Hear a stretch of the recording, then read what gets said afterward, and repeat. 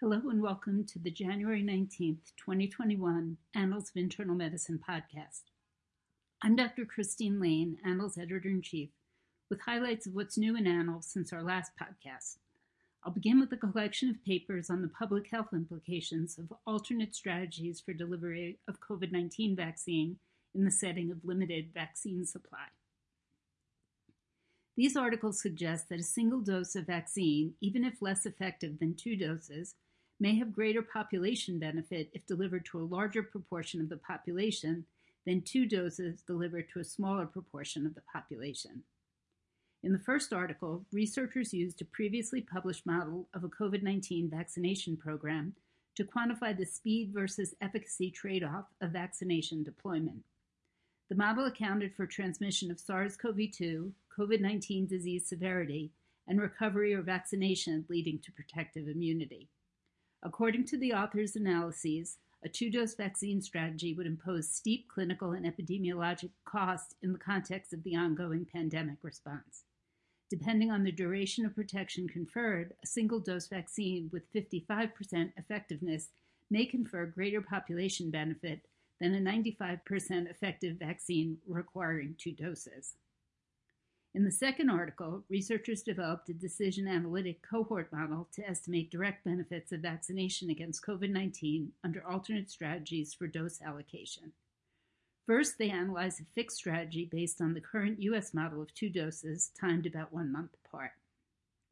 Second, they analyzed a flexible strategy that would reserve 10% of the supply for second doses during the first 3 weeks, 90% during each of the next 3 weeks, and 50% thereafter.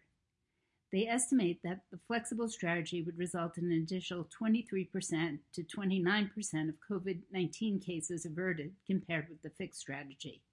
In both scenarios, 24 million people received at least 1 dose of the vaccine by week 8, whereas 2.4 million additional people received 2 doses of the vaccine in the flexible strategy because a million more received an initial dose during the first 3 weeks.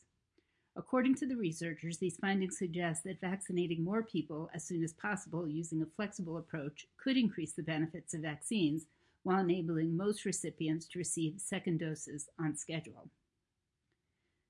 Third is a commentary that argues that speed is essential for controlling the COVID-19 pandemic and offer 4 supporting rationale.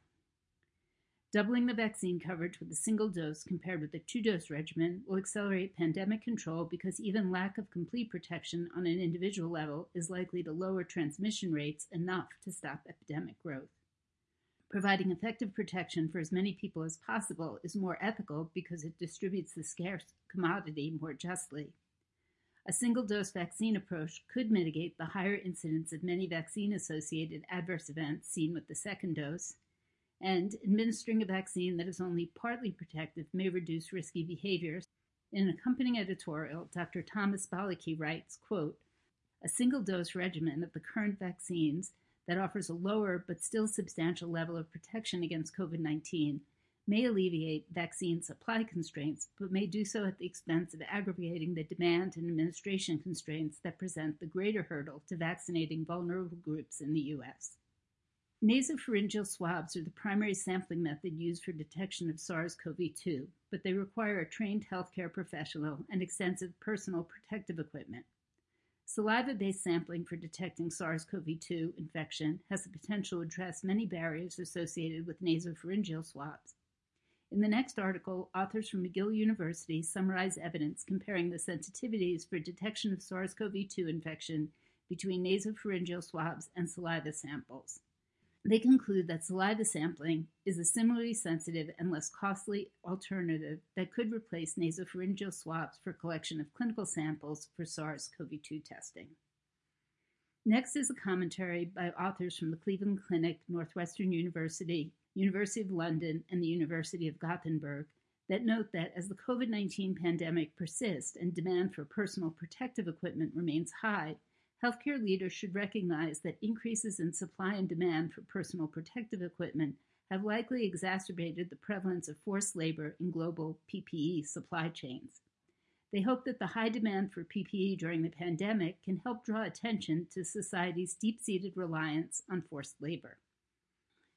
The pandemic creates particular challenges for pregnant women, and some worry that public health measures to mitigate transmission of SARS-CoV-2 may interfere with good prenatal care and lead to unfavorable pregnancy outcomes.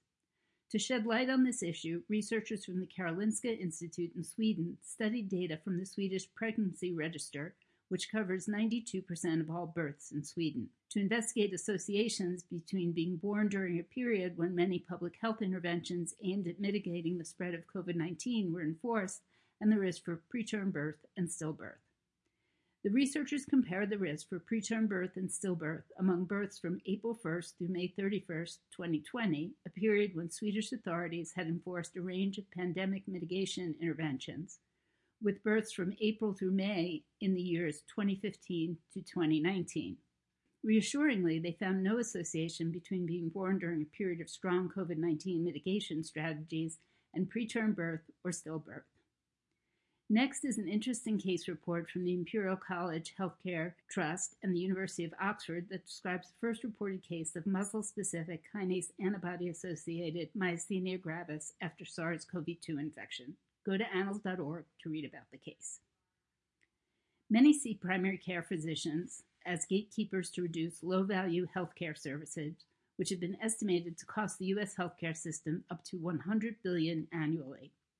A report published on January 19th explores how much low-value spending is related to primary care physicians' direct services and their referral decisions. Researchers from the American Board of Family Medicine, Harvard, Mount Sinai, and Stanford analyzed Medicare Part B claims between 2007 and 2014 to estimate the share of Medicare beneficiaries' low-value spending that was directly related to their primary care physicians' services or referrals. Low-value services were identified using a consensus set of 31 services previously judged to be low value by national physician societies, Medicare criteria, and clinical guidelines. Such services include imaging for nonspecific low back pain, prostate-specific antigen screening for men over the age of 75, and arthroscopic surgery for knee osteoarthritis. The findings showed that primary care physician services and referrals account for a small minority of spending on low-value care. For the majority of primary care physicians, services they performed or ordered accounted for less than 9% of their patients' low-value care spending, which amounted to less than 0.3% of their total Medicare Part B spending. Similarly, for most primary care physicians, their referrals accounted for less than 16% of their patients' low-value spending, which amounted to less than 0.5% of their total Medicare Part B spending. In clinical practice, most genetic testing is done in affected persons as a diagnostic tool or in healthy persons at risk for genetic disease based on family history. Much less is known about the predictive value of genetic tests to screen healthy persons without a family history for genetic disease. Also published on January 19th is an article in our Cases in Precision Medicine series. This article uses a hypothetical case to illustrate differences between genetic testing for diagnosis and predictive genetic screening for prevention purposes, focusing on available clinical tests. Healthy patients increasingly inquire about genetic testing as a tool for predicting disease risks such as cancer, heart disease, or dementia.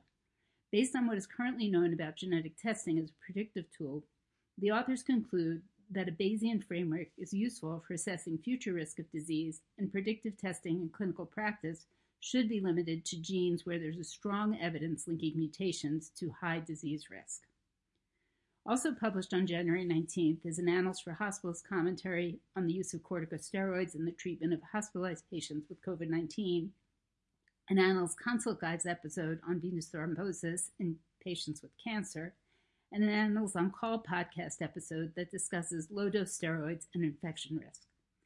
That brings us to the end of this podcast. I hope you go to annals.org to take a look at some of the new material I've mentioned, earn some CME and MOC credit, and sign up for email alerts so that you'll know about new Annals articles as soon as they become available. Stay well and stay safe, and let's hope that January 20th brings a peaceful transition of U.S. leadership that enables focus on the pandemic, societal inequities, climate change, and other factors that currently threaten health. Thanks to Beth Jenkinson and Andrew Langman for their technical support.